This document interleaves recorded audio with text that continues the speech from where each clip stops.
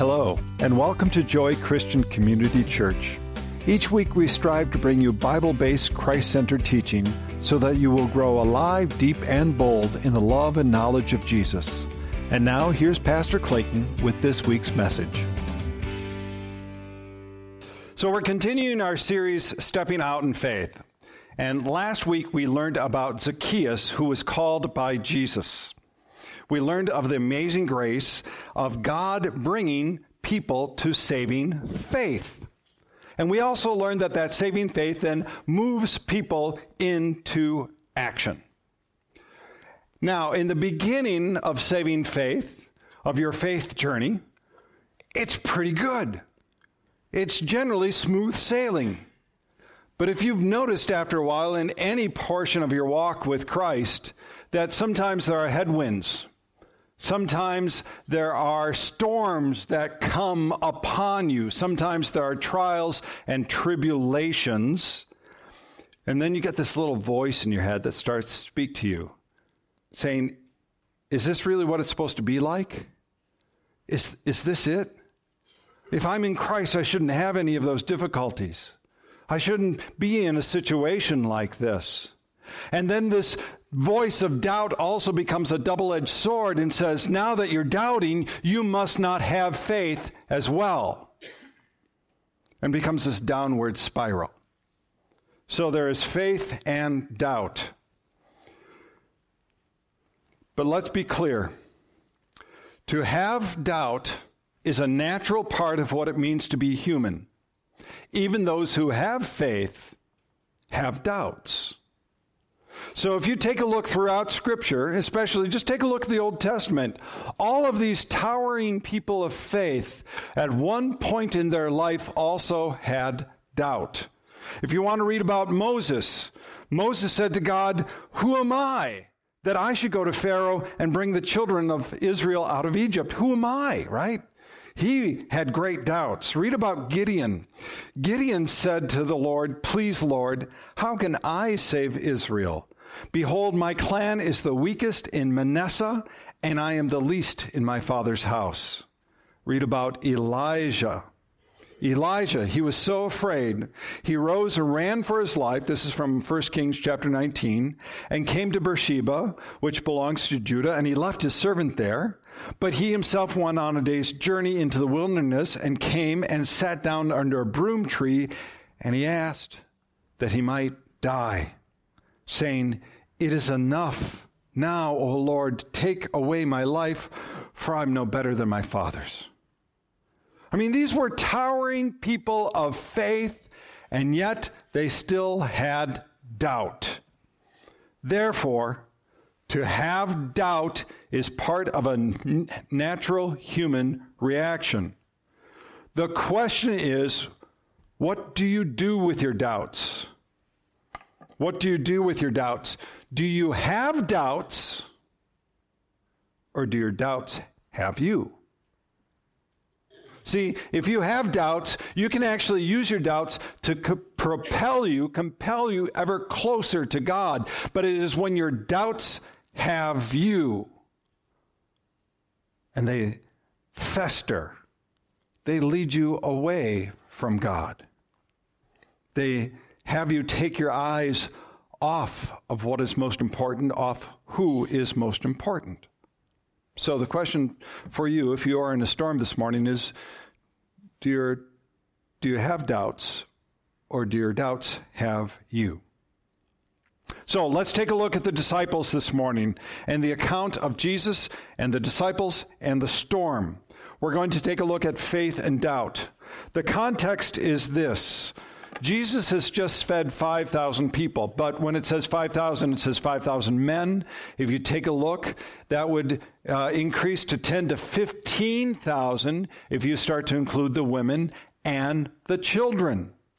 And the people were overjoyed at this, and they wanted to make Jesus king. We know this from the other gospel accounts.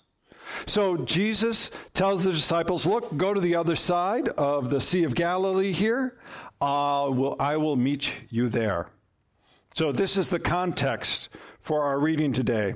Now let's talk about being ahead of the storm. We pick up our reading Immediately he made the disciples get into the boat and go before him to the other side while he dismissed the crowds. And after he had dismissed the crowds, he went up to the mountain by himself to pray. So we often take narrative like this as simply setting the stage for the story of what's to come, and we often miss certain gems along the way. And there's a particular gem in here I want to make sure that we uncover. In the gospel accounts, Matthew, Mark, Luke, and John, we see Jesus often interacting with people. He's preaching, he's teaching, he's healing the lame, giving sight to the blind. He's doing all of these things with people, but if you read the gospel accounts, what does Jesus also do? He spends a lot of time in prayer. He will go to a quiet place by himself and pray. In Gethsemane, we see that, going by himself to pray. He prayed in the morning, he prayed in the evening, sometimes he prayed all night, he prayed for himself, he prayed for others. We continually see him with prayers of intercession. He prayed for the people around Lazarus' tomb. He prayed for Peter at the Last Supper. He prayed for the disciples. If you take a look at the Gospel of John, chapter 17 is one long prayer. It is a prayer of intercession. Even on the cross, Jesus prayed for his tormentors. Luke chapter 23 says, and Jesus said, Father, forgive them, for they know not what they do. Even while he was being crucified, he prayed prayers of intercession.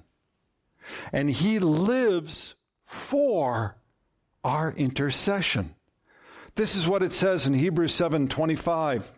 Consequently, he is able to save the uttermost those who draw near to God through him, since he always lives to make intercession for them. Thus, it's pretty safe to say Jesus on the hill, after sending the disciples out, was praying a prayer of intercession for them. So here's the question for you. Question for you this morning is this: do you believe Jesus is active only when you need to get out of a bind? Like he's only praying for you then? Or is he praying for you ahead of your time of trial?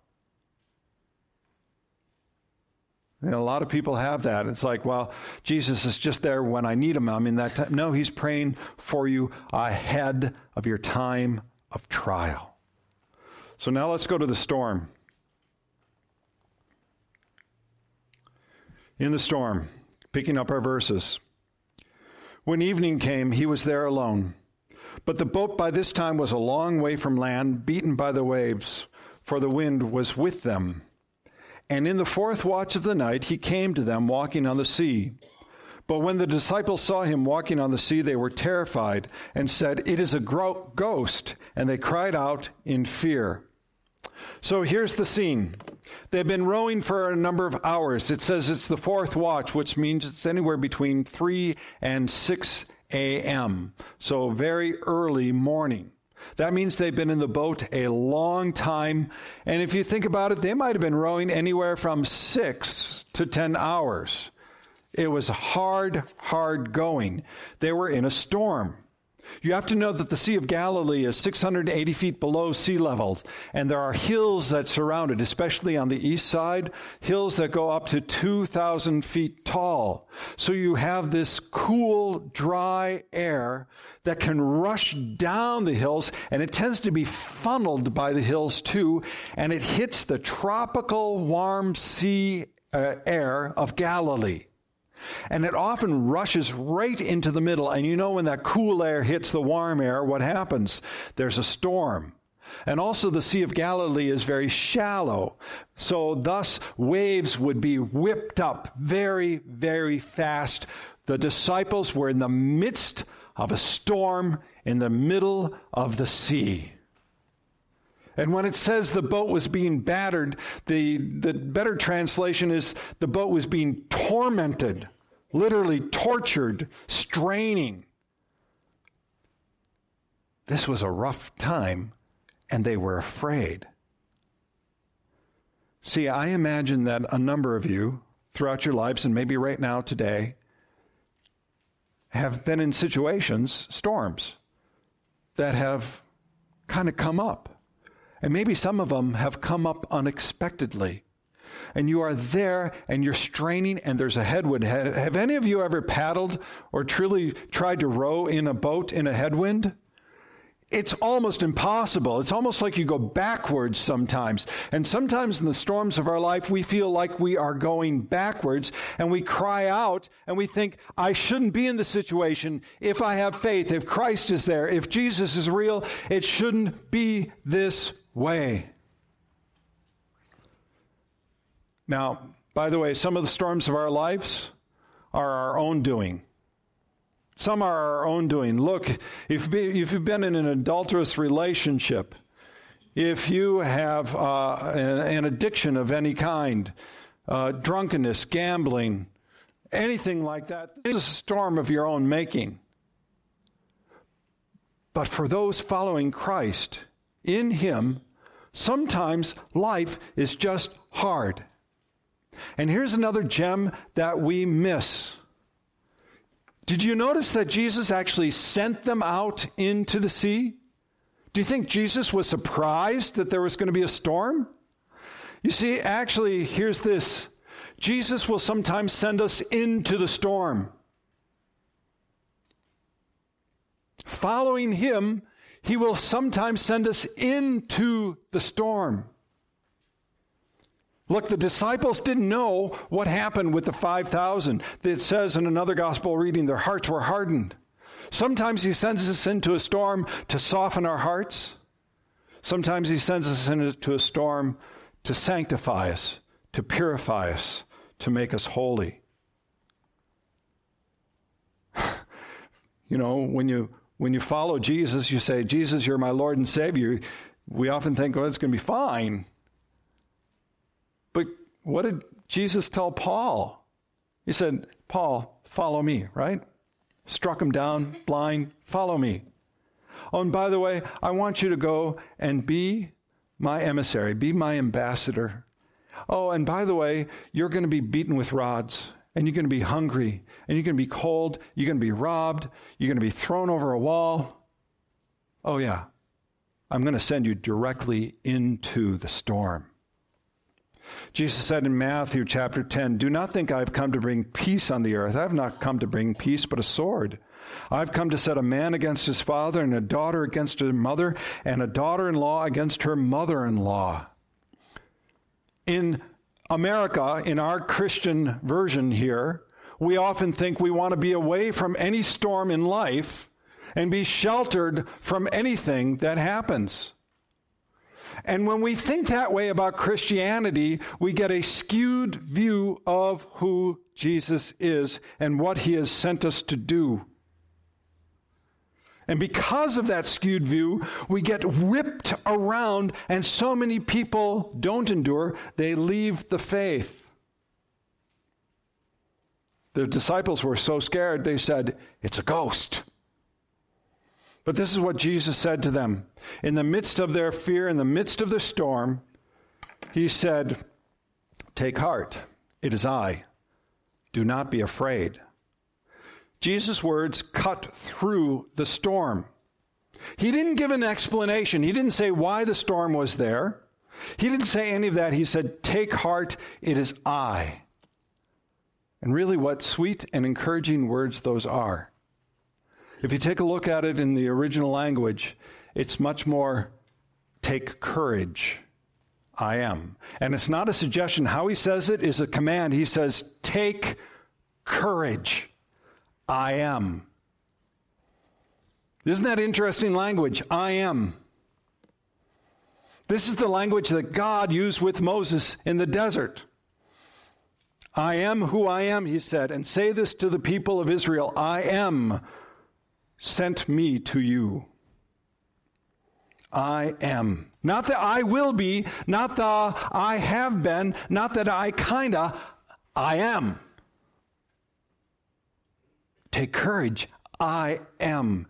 This is Jesus declaring His sovereign kingdom, His lordship, his deity, who has the power over everything. That's why we had the reading from the Old Testament this morning. Go back over that. Look at the power, the sovereignty of God.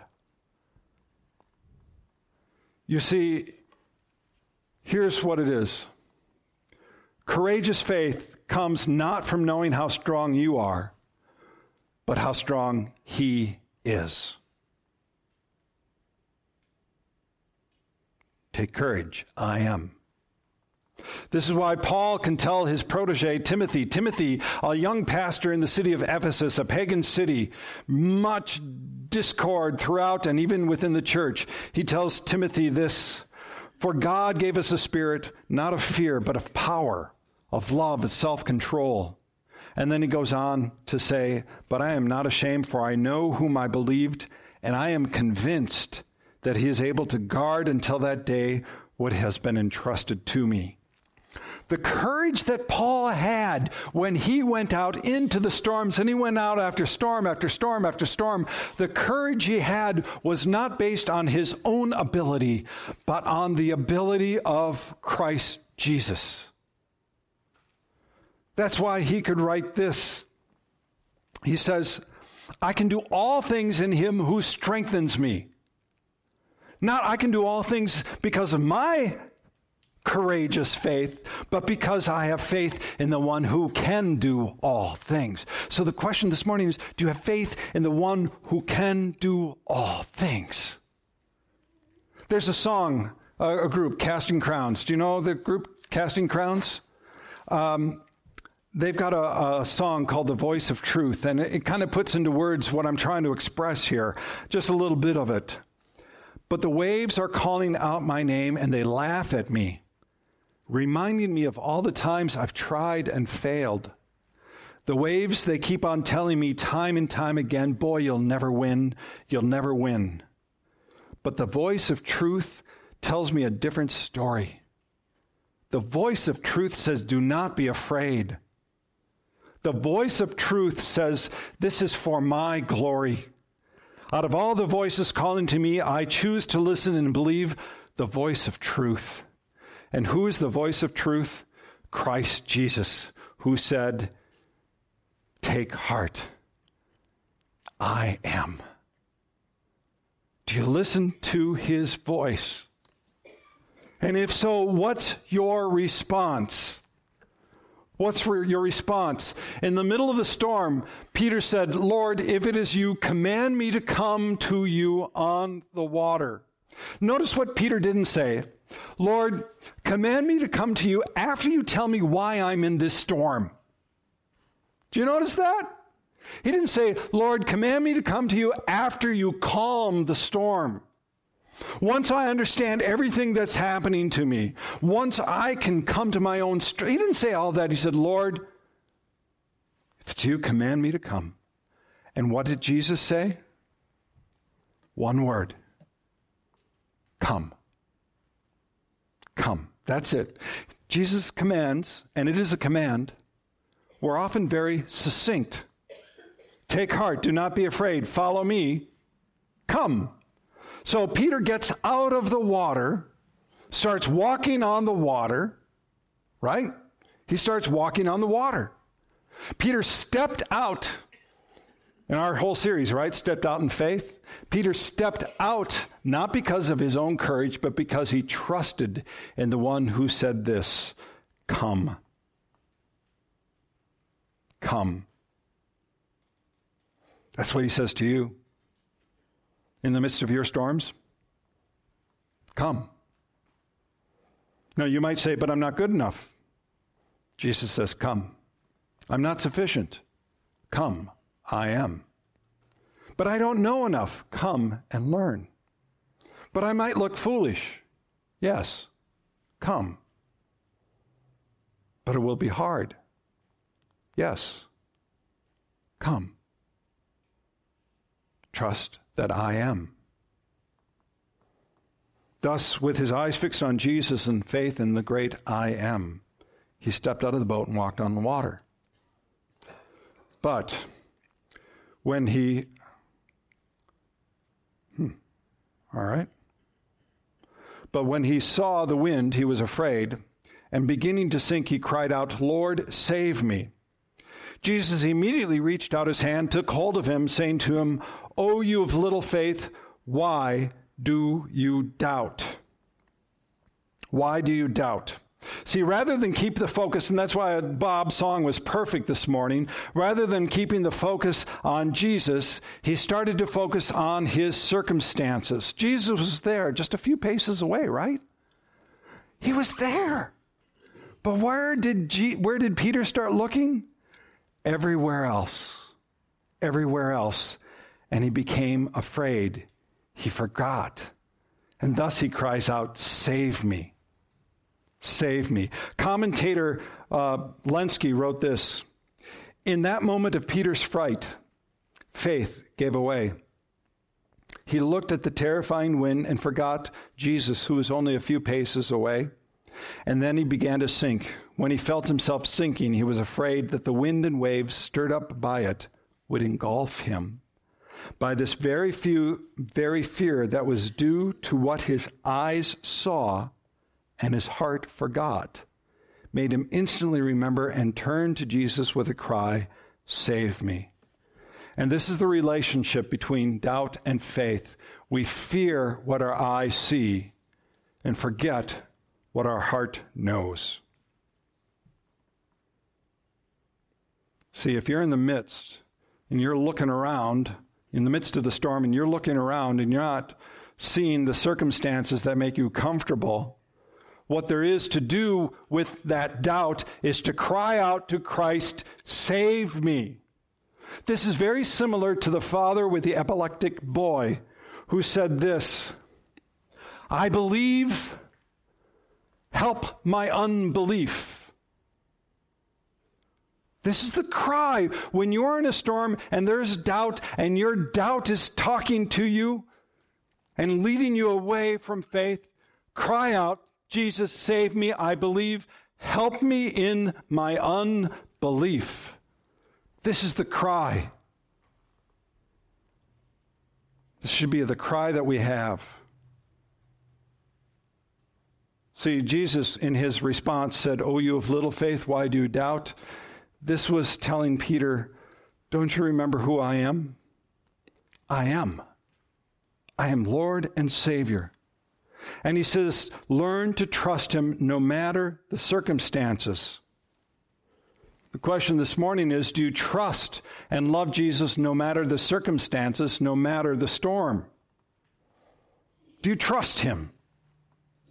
And so going on, verse 32, "And when they got into the boat, the wind ceased, and those in the boat worshipped him, saying, 'Truly you are the Son of God.'" See, the ultimate end of any storm of life that you are in is not that the storm calms. We want that. We want that to be the end part, that the storm calms. But the ultimate end is that you are sanctified and you are brought into greater faith in Christ Jesus. That's the ultimate end of a storm, where you, like the disciples, glorify him, saying, "Truly you are the Son of God." See, this is what Peter wrote. Peter, who was afraid, right? Peter, who denied Christ. He says this, 1 Peter chapter 1, "In this you rejoice, though now for a little while, if necessary, you've been grieved by various trials, so that the tested genuineness of your faith, more precious than gold that perishes though it is tested by fire, may be found to result in praise and glory and honor at the revelation of Jesus Christ.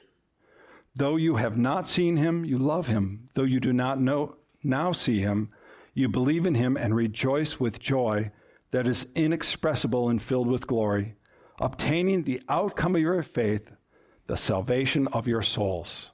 This is what Peter wrote at the very end, near his life. And thus, the question is, do you glorify Jesus? Do you glorify Jesus, no matter the circumstance, no matter the storm? Let's pray. Lord, we thank you for the faith that we do have. We pray that you sustain it, that you strengthen it, that you deepen it. Don't let it fail. Let us in every and all circumstance look to you, so that in everything we do, we give you glory and praise to the great I Am, our Lord and Savior. Amen. We hope that you've been blessed by this message. If you have any questions or you would like to grow deeper in your faith, please visit our website at joyccc.com. Again, that's joyccc.com. God's peace and joy in Christ Jesus be with you.